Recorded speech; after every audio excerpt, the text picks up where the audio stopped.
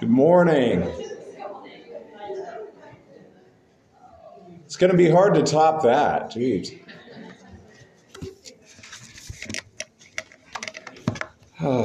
Happy Father's Day, everyone. Oh, thank you. Yes. And they sang responsively, praising and giving thanks to the Lord, for he is good, for his mercy endures forever towards Israel. Then all the people shouted with a great shout when they praised the Lord, because the foundation of the house of the Lord was laid. So, as we are continuing on with the story of God and his people, we're still in, coming into Ezra now. Coming into those prophetic books, which seem to be taking up all of my time lately. Which the great irony there is that I've always kind of avoided them, not because they're not important, but because I never really understood them very well. So I had a tendency just to kind of skip over the prophetic books and just move on, to Matthew, Mark, Luke, and John. And then I got really obsessed with the epistles, so I started reading all the writings of Paul. And now almost every Bible reading program I'm involved in right now, which is several, is in the prophets. And that's where we've been in Sunday school. And that's where I'm coming into now. And I feel like I'm just being immersed. I wouldn't say drowning, because drowning is a hopeless term. I'm finding a lot of blessing in it, but it's somewhere that I've never ventured of my own free will before. So it's new and exciting. I've read through them, but that's exactly what I was doing. I was reading to get through them. Anyway, so what we have as we come into the book of Ezra are people coming out of captivity. So for the past couple of weeks, we've been talking about people going into captivity, going into exile. And then last week we looked at Daniel, and we're still going to talk about Daniel a little bit this week. And then we're moving on into Ezra. Now, something that came to my attention as I was trying to put this together is when you look at Daniel, you see someone who is very obedient to his circumstance. And I kind of glossed over that last week, and I think that was wrong of me to do, but I didn't become aware of it until later. Daniel very much had a spine, and so did Shadrach, Meshach, and Abednego. They very much stood up for God, and they stood up for their beliefs, and they would not bow down to false gods. But in all other ways, they actually served to benefit Babylon. They were obedient to that call of Jeremiah to actually help the government, to pray for that government, and to pour themselves into it and to make it thrive. And I didn't really even notice that, but I hadn't mentioned a thing about that. And I think that there's an amazing thing we can model out of that story. Whereas you see the atrocities that often take place in our society, and you can be a part of the government, you can be opposed to the government, or you can do that third thing, like Daniel and Shadrach, Meshach, and Abednego, where they try to make the world a better place for the society they're living in, but they will not compromise their belief in God. And I feel like I really missed a good moment to share that. But now is as good a time as any, isn't it? So I suppose I didn't miss it. It was just postponed. So that is what I meant to end chapter 18 with. Daniel and exile. Then if I were moving on to return from exile in chapter 19 of the story that I'm using as an outline, I'm going to read from chapter 1 of the book of Ezra.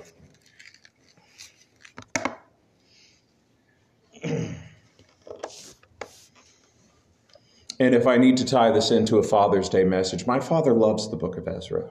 You're welcome. Now in the first year of Cyrus, king of Persia, the word of the Lord by the mouth of Jeremiah might be fulfilled. The Lord stirred up the spirit of Cyrus, king of Persia, so that he made a proclamation throughout all his kingdom. And he also put it into writing, saying, "Thus says Cyrus, king of all Persia, all the kingdoms of earth, the Lord God of heaven has given to me, and he has commanded me to build him a house at Jerusalem, which is in Judea. Who is among you of all his people?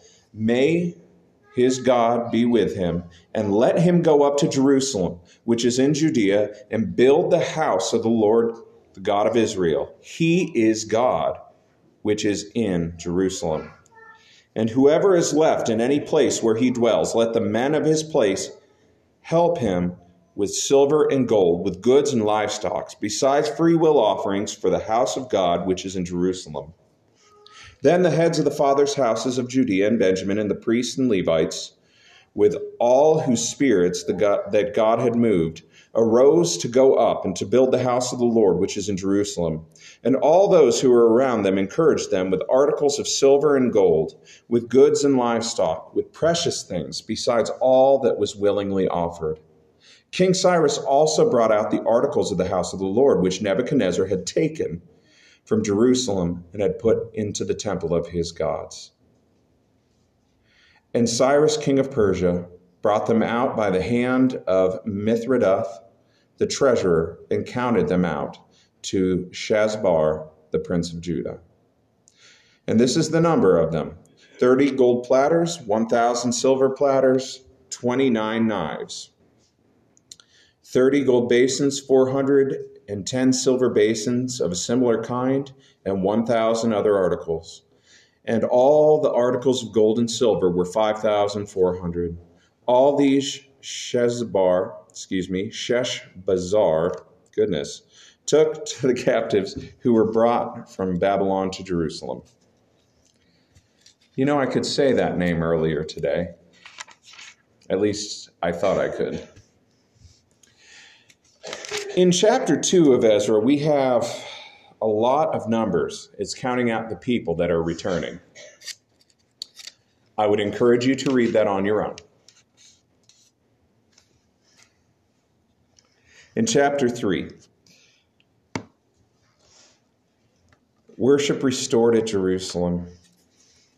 And when the 7th month had come, and the children of Israel were in the cities, and the people gathered together as one man to Jerusalem, then Jeshua the son of Jozadak and his brethren, the priests, and Zerubbabel the son of Shealtiel and his brethren, arose and built an altar of God of Israel to offer burnt offerings on it, as it is written in the law of Moses, the man of God. Though fear had come upon them because of the people of those countries, they set the altar on its bases, and they offered burnt offerings on it to the Lord, both morning and evening burnt offerings. They also kept the Feast of Tabernacle, as it is written, and they offered daily burnt offerings in the number required by the ordinances for each day. Afterwards, they offered the regular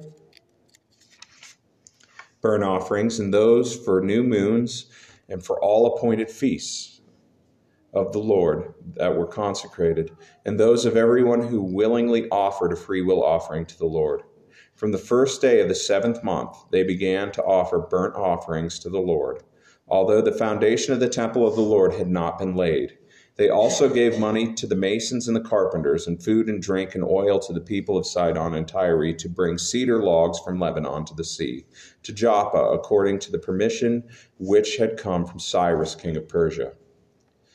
Now in the 2nd month of the 2nd year of the coming to the house of God at Jerusalem, Zerubbabel, the son of Shealtiel, Jeshua, the son of Jozadak, and the rest of their brethren and the priests and the Levites and all those who had come out of captivity to Jerusalem began work and appointed the Levites from 20 years and old and above to oversee the work on the house of the Lord. Then Jeshua with his sons and brothers, Kadmiel with his sons and the sons of Judah, arose as one to oversee the work on the house of God, and the sons of Henadad with the sons and their brethren, the Levites.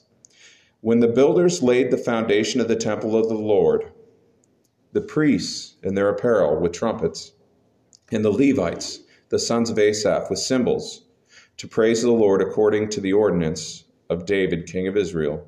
And they sang responsively, praising and giving thanks to God, for he is good. His mercy endures forever towards Israel. Then all the people shouted with a great shout, and they praised the Lord, because the foundation of the house of the Lord was laid. But many of the priests and Levites, the heads of the fathers' houses, old men who had seen the first temple, wept out with a loud voice when the foundation of the temple was laid before their eyes. Yet many shouted aloud for joy. So the people could not discern the noise of the shout from joy and the noise from the weeping of the people. For the people shouted with a loud shout, and the sound was heard far off. I thought this was kind of neat, that this is where I am on Father's Day, because something that comes inherent with being a dad is housing projects. They are never ending. Never ending. There is always something that needs done. And here you have a group of men and their sons rebuilding the temple. But what's more important than that is when you look at chapter 12, we can see something that is very real to all of us. Is when they finally laid the foundation of this temple, the people that had never seen a temple of God shouted for joy, because there was a temple for the living God, and this is amazing, and it's going to be like it was. But the old men among them wept for sorrow, because it was only a shadow of the temple that had been there. And they both shouted so loudly that you could not discern the difference between the two. And if that doesn't reflect what it's like to talk to a younger man, when an older man and a younger man are talking about the same thing, a lot of times their perspective has changed a bit, where the older generation looks at what once was, and they remember how wonderful things once were. And they lament that it isn't that again. Yet those who have never known what once was can look at something new and see the glory of God so clearly.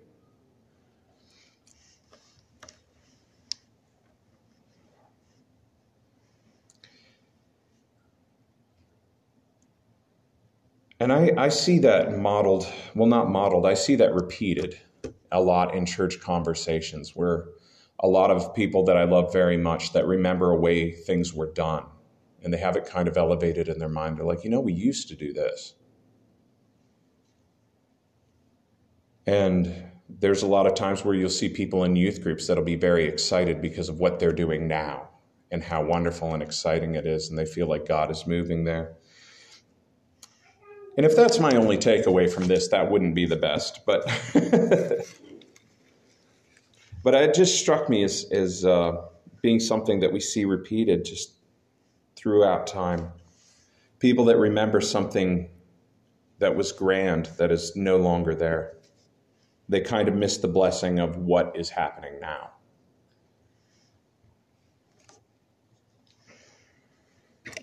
Now, when the adversaries of Judah and Benjamin heard that the descendants of the captivity were building the temple of the Lord God of Israel, they came to Zerubbabel and the heads of the fathers' houses and said to them, "Let us build with you, for we seek your God as you do, and we have sacrificed to him since the days of Esarhaddon, king of Assyria, who brought us here." I am butchering these names as per usual. I am aware. But Zerubbabel and Jeshua, and the rest of the heads of the fathers' houses of Israel said to them, "You may do nothing with us to build the house for our God, but we alone will build to the Lord God of Israel, as King Cyrus, the king of Persia, has commanded us." Then the people of the land tried to discourage the people of Judah. They troubled them in building and hired counselors against them to frustrate their purposes all the days of Cyrus, king of Persia, even until the reign of Darius, king of Persia. Now, there is a lesson we can take from that section of Scripture that we probably will want to revisit before we ever replace the carpet, but you do know the carpet is getting older all the time. Churches split over that argument sometimes.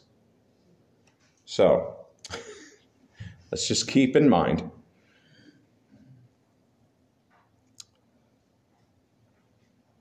that sometimes, I don't even know why I brought up the carpet. That was kind of a silly thing to do. But sometimes the people who don't get their way, these people were very excited to hear people were building a temple to God. And they're like, well, we also worship God. Let us help you. And when they were not allowed, when they did not get their way, they put all their energy into frustrating the plans. And unfortunately, I know more than one of us in this building has seen that play out in a church scenario where someone didn't have things go the way they wanted them to. And so a little more energy went into seeing things fail than possibly getting along. Carpet's not that bad yet. I'm just trying to prep it, laying the groundwork. In a decade or so, we're probably going to want to replace the carpet, though. And I don't want to fight about it. Well, maybe we can appoint someone just to pick. I don't know. That would be Mennonite-ish, wouldn't it? Right. So they have this opposition to building the temple.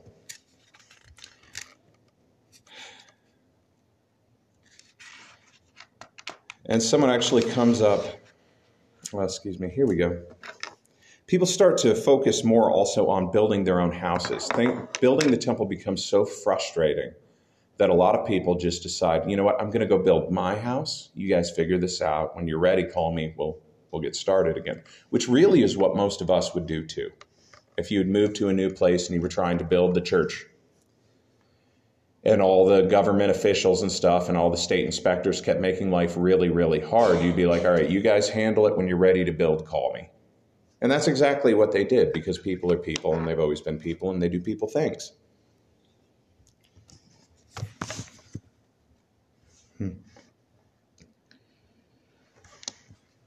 All right. So in chapter 5, we end up with, it talks about the prophets Haggai and Zechariah, which have their own books, by the way. You can see there in your bulletin what chapters in those books tie into this. And I would highly encourage you to visit that during this week. Then the prophet Haggai and Zechariah, the son of Iddo, prophets prophesied to the Jews who were in Judea and Jerusalem in the name of God, the God of Israel, who was over them. So Zerubbabel, the son of Shealtiel, and Jeshua, the son of Jozadak, rose up and began to build the house of God, which was in Jerusalem, and the prophets of God were with them, helping them. At the same time, Tattaniah, the governor of the region beyond the river, and Shethar-Boznaiah, and their companions came to them and spoke to them. Who has commanded you to build this temple and to finish this wall? Then accordingly, we told them the names of the men who were constructing the building. But the eye of their God was upon the elders of the Jews, so that they could not make them cease till the report could go to Darius. Then a written answer was returned concerning this matter. This is a copy of the letter that Tattaniah sent. The governor of the region beyond the river, and Shethar-Boznai, something like that, and his companions, the Persians, who were in the region beyond the river, to Darius the king. They sent a letter to him, which was written thus: To Darius the king, all peace. Let it be known to the king that we went into the province of Judea, to the temple of the great God, which is being built with heavy stones, and timber is being laid in the walls. And this work goes on diligently and prospers in their hands. Then we asked those elders and spoke to them, Who commanded you to build this temple and to finish these walls? We also asked them their names to inform you, that we might write the names of the men who were chief among them. And thus they returned us an answer, saying, We are the servants of God of heaven and earth, and we are rebuilding the temple that was built many years ago, which the great king of Israel built and completed. But because our fathers provoked the God of heaven to wrath, he gave them into the hand of Nebuchadnezzar, king of Babylon, the Chaldean, who destroyed this temple and carried away people to Babylon. However, in the first year of Cyrus, king of Babylon, King Cyrus issued a decree to build the house of God. Also, the gold and silver articles of the house of God, which Nebuchadnezzar had taken from the temple that was in Jerusalem and carried to the temple in Babylon, those King Cyrus took from the temple in Babylon, and they were given to one named Sheshbazzar, whom he had made governor. And he said to him, "Take these articles, go, carry them to the temple site that is in Jerusalem, and let the house of God be rebuilt on its former site." Then the same Sheshbazzar came and laid the foundation of the house of God which is in Jerusalem. But from that time, even until now, it has been under construction, and it has not been finished. Now, therefore, it seems good to the king, let a search be made in the king's treasure house, which is in Babylon, whether it is so that a decree was issued by King Cyrus to build the house of God at Jerusalem. And let the king send us his pleasure concerning this matter. So they're concerned that these people are building this temple here, and they decide, you know what, we're going to ask if they're allowed. So they send a written request to Darius the king, saying, "Did Cyrus really tell them they could build here? I want you to look in your records, and I want you to get back to us to what you would like us to do." So then King Darius issued a decree, and a search was made in the archives where the treasures were stored in Babylon. And at Archmetha, in a palace that was in the province of Media, a scroll was found, and it was a record. It was written thus: "In the first year of King Cyrus issued a decree concerning the house of God at Jerusalem. Let the house be rebuilt, the place where they offered sacrifices, and let the foundations of it firmly lay. Its height 60 cubits, its width 60 cubits, with 3 rows of heavy stones and 1 row of new timber. Let expenses be paid from the king's treasury. Also, let the gold and silver articles of the house of God, which Nebuchadnezzar took from the temple, which is in Jerusalem and brought to Babylon, be restored and taken back to the temple, which is in Jerusalem, each to its place, and deposit them in the house of God. Now, therefore, Tattenai, governor of the region beyond the river, and Shethar-Bozniah, I have said his name different every single time. I hope you're reading along, because otherwise you're not going to know who I'm talking about. Shethar-Bozniah. That sounds right. And your companions, the Persians, who are beyond the river, keep yourselves far from there. Let the work on the house of God alone. Let the governor of the Jews and the elders of the Jews build this house of God on its site. Moreover, I issue a decree as to what you shall do for the elders of these Jews, for the building of this house of God. Let the cost be paid at the king's expense from the taxes on the region beyond the river. This is to be given immediately to those men, so that they were not hindered. And whatever they need, young bulls, rams, lambs, and burnt offerings of the God of heaven, wheat, salt, wine, and oil, according to the requests of the priests who are in Jerusalem, let it be given them day by day without fail, that they may offer sacrifices, a sweet aroma to the God of heaven, and pray for the life of the king and his sons. Also, I issue a decree that whoever alters this edict, let a timber be pulled from his house and erected, and let him be hung on it." Some translations say, let him be impaled on it. "Let his house be made a refuse heap because of this, and may the God who causes his name to dwell there destroy any king or people who put their hand to alter it, or destroy this house of God, which is in Jerusalem. I, Darius, issue a decree, let it be done diligently." So all of this opposition that they're getting for building the temple now actually goes away, because for the second time they have a king that says, no, rebuild this house. But did you notice in this response, he says, so that they may pray for the king and his sons. They've seen that this God is powerful and they would like his blessing. And I think that's as far as they've thought it out, to be honest, because you don't really see these pagan kings turning from their ways. But they do recognize that God is powerful. And they would like very much to be in his good graces. In verse 13, and I know I'm reading a lot, but that is not necessarily a bad thing. The way I'm pronouncing the names that probably is a bad thing.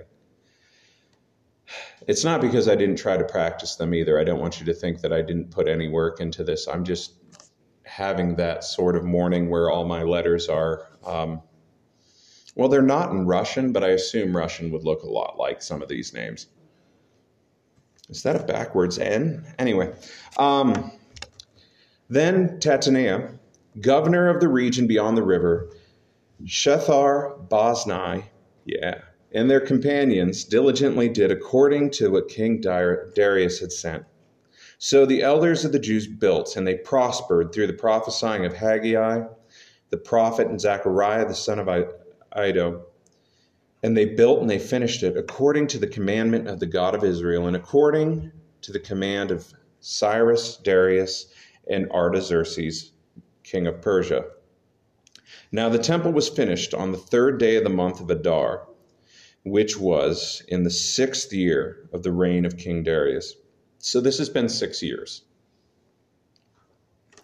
This is now in the 6th year they finished the temple. It was in the 1st year of the rule of King Darius, or Cyrus. So this has been longer, sorry. It was in the 1st year of King Cyrus that they actually were told to build a temple. So this has been a long chunk of time.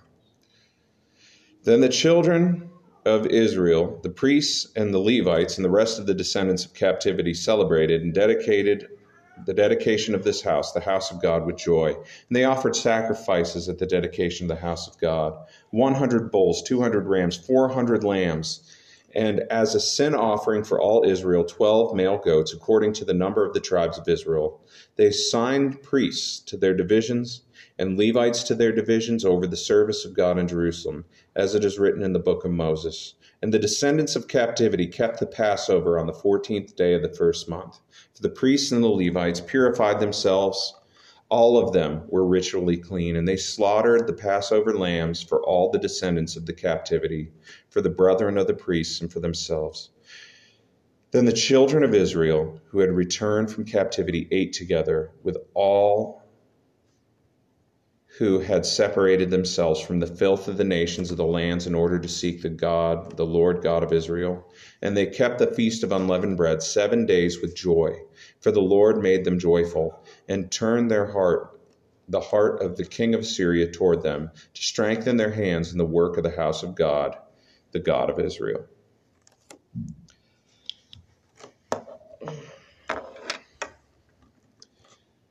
So God has brought a remnant of people. And you see throughout scriptures that when they went into exile, a certain number of people just assimilated to the culture. They became Babylonians. They didn't fight it. They're just like, oh, new gods, new way to live. Okay, we can do that. There were people that rebelled and probably got themselves killed. Then there were people like Shadrach, Meshach, and Abednego, and Daniel, who tried to peacefully live and be faithful to their God while living in a foreign land. And I believe that these people that came back out, when the king gave them an option, I want all these people to go back to Jerusalem and rebuild the temple of God. Those that were living faithfully in captivity, or as best as they could, that would have been a very liberating moment in your life to be like, we get to go home. But then you go home and you see that your home no longer is there, and that glorious temple has been completely destroyed. And so you build a less wonderful temple.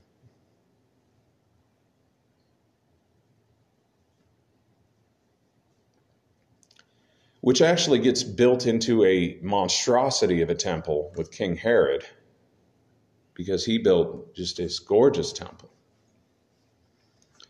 And then we have this entire idea of a temple. The temple is really just a symbol of God dwelling on earth. It's a place where God can dwell. It's where heaven and earth can connect and God can dwell. And all of this really is a foreshadowing of what is to come and what has come, where now this entire temple system, God is dwelling among us through his Son, Jesus Christ, who is also the priesthood. And we actually get to see that fulfilled. But along the journey, going from worshiping God in a tabernacle and worshiping God in a temple to worshiping God here on a Sunday morning or in the woods on Saturday morning or wherever we're worshiping God throughout the week. You see this journey that God's people were on, where God is shaping us to understand what he's doing and how he works, until he can ultimately fulfill all of these prophecies and all of these promises through his son, Jesus.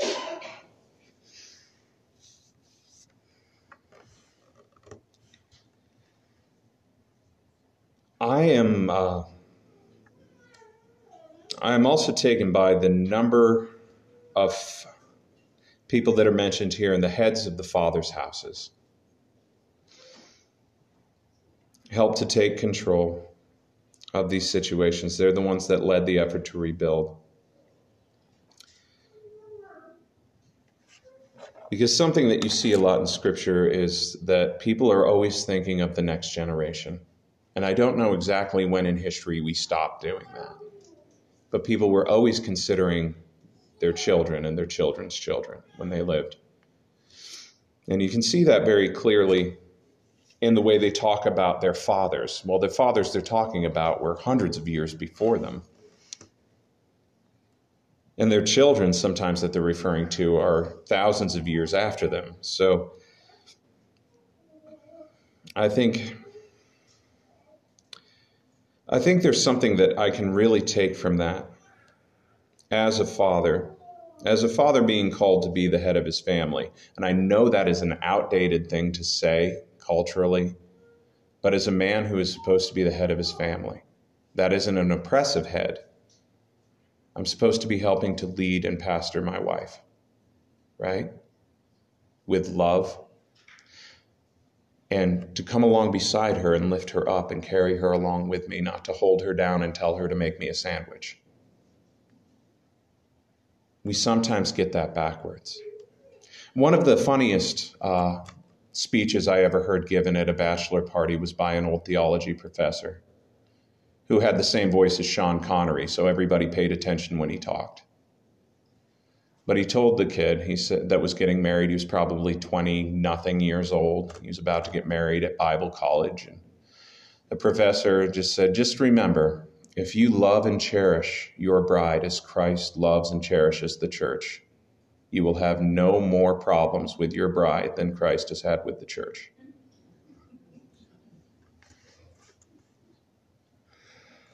That was a side note. Didn't cost you anything, I hope.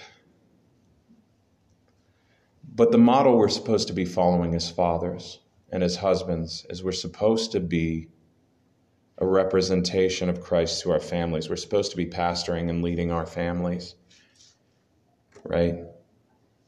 And like I said, that isn't a hold down relationship. That isn't a power over. That's coming alongside and lifting up.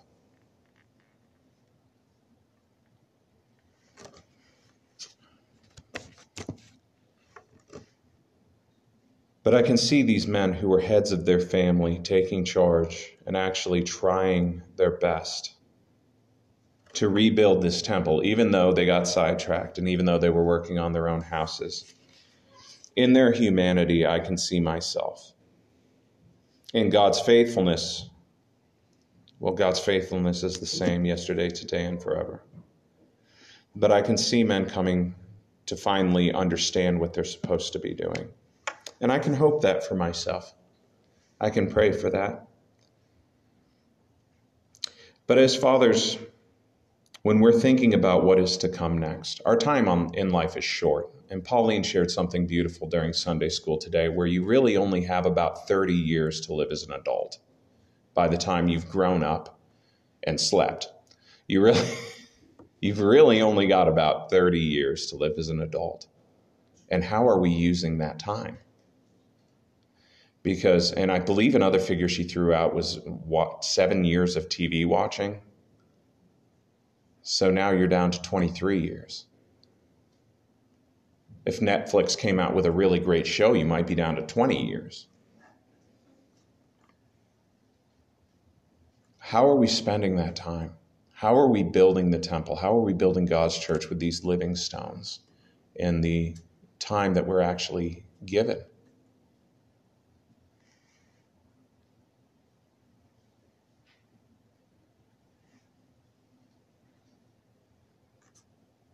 I am hoping that someday, which won't be very long in reality, because as I like to say, my daughter was born yesterday and she's 11 now. So time is passing very quickly. She wasn't really born yesterday. Just some of you look confused. But it seems like my daughter was born yesterday and she's 11 now. I can't remember a time when I wasn't married, but it seems like my wedding was yesterday.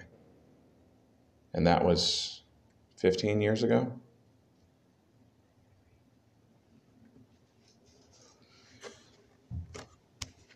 Life is very short and passes very quickly. But soon I'll be gone. Right? That's just the truth. Soon I will be gone. And then my daughter will be here, I hope. And she'll have a family. And I'll be a memory. And soon she'll be gone. And I'll be a fading memory. What will I have done in my 30 years that matter? Because that is the call of every father in the kingdom of God. What have I done that matters? I can grill a pretty good steak. That doesn't have eternal value. That'll be remembered for a generation. Someone liked one of my songs once. They might show it to their kids. I might get 2 generations out of that. If I lived the rest of my capable adulthood as a teacher, maybe one of my students will do something that really benefits the kingdom of God, and that has eternal value. Will my daughter raise godly children? That has eternal value. Will my wife feel that her needs are met? Will my wife feel loved and supported and not just thrown into anxiety and like the world's been heaped on her shoulders and I expect her to handle it? Because oddly enough, that has eternal value as well. How I treat you has eternal value.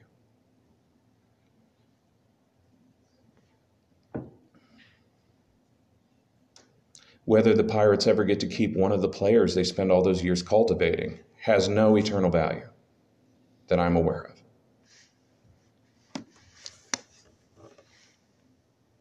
All these little distractions. But to try to avoid just giving this as a Father's Day guilt trip, I'd like to tell you about a legacy in my family where my grandfather, my father's father was a godly man, but he didn't always want you to know it because he didn't talk much. He was just, he was from the John Wayne generation. They just were kind of tough and they didn't speak much. But he lived in a way that was very serving. And for the last 10 years of his life, he spent about 3 hours a day praying for everybody in his family by name. And he called all the heads of the house every single day because his wife had passed and she used to do it and he knew it needed done. That is the legacy that has been passed on to my father. My father has worn out the gold on the side of his Bible pages. That is the legacy that he has given to me and to my sister and to my brother.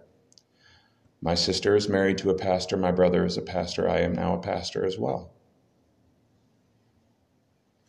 There are legacies that fathers pass down to children. Not every legacy is a tragedy. I could just as easily point out the legacies in my family of alcoholism or criminal behavior. But why don't we focus on something that we can see God in clearly? My father's father, the one I said, lived a very godly life. His father was dedicated to the church. He was a one-legged man, which I find fascinating. But he lost his leg in a train accident. That sounds so made up to me because that's so outside of my realm of context. He walked to work every day on a wooden leg where he worked at the forge. That kind of hard-headed immigrant manliness was part of my grandfather's legacy. And that's part of my family legacy as well.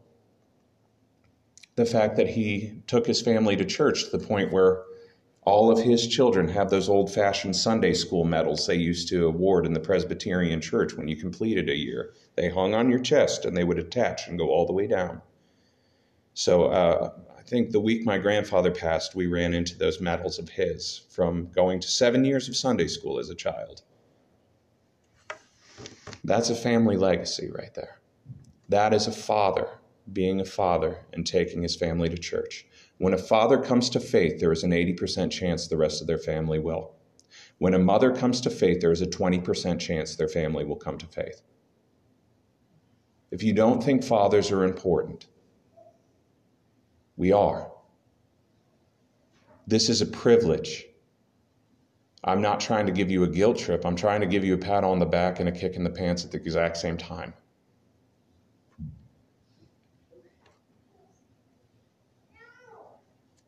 A psychologist was trying to put together the fact how much of a girl's voice is in their father's, or the girl's inner voice or inner monologue is in her father's voice.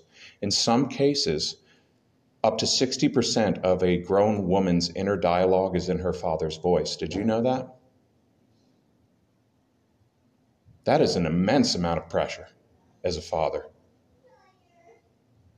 The way you handle your relationship with your wife is the way your daughter will handle her relationship with her husband, what she will expect her husband to be.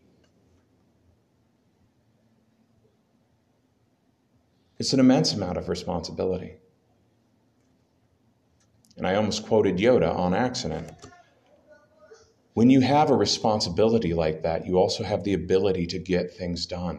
You have a responsibility, but you also have the opportunity to shape someone's life. You have the opportunity to actually make the world a godlier place.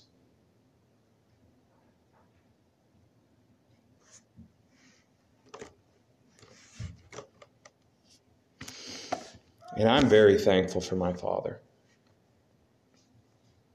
I thought we had nothing in common until I became him, which is hilarious, actually. If you would ask me as a teenager, I had nothing in common with my father at all. Around the time I hit 35, I realized that I am him. I actually am almost exactly my father. He's still in better shape than me, but he worked with his hands.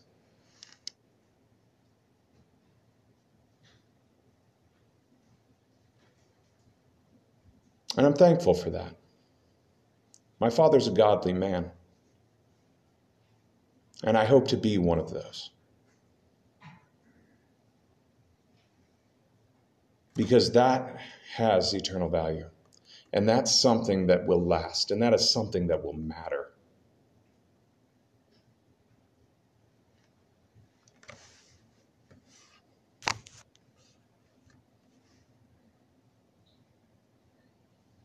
And on that note, if you can do so without pain, would you please stand with me?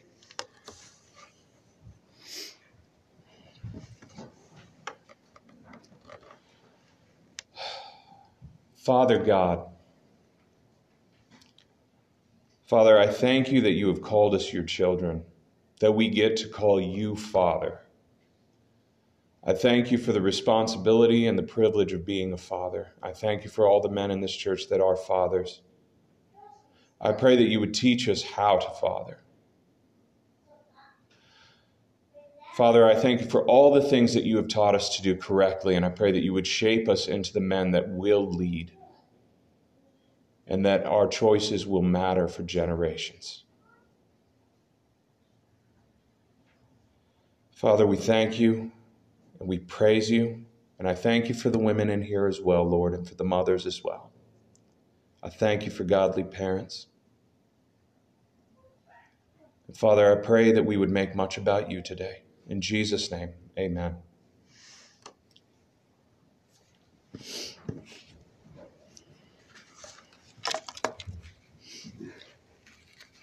See, I couldn't even get through a Father's Day thing without bringing up moms, could I?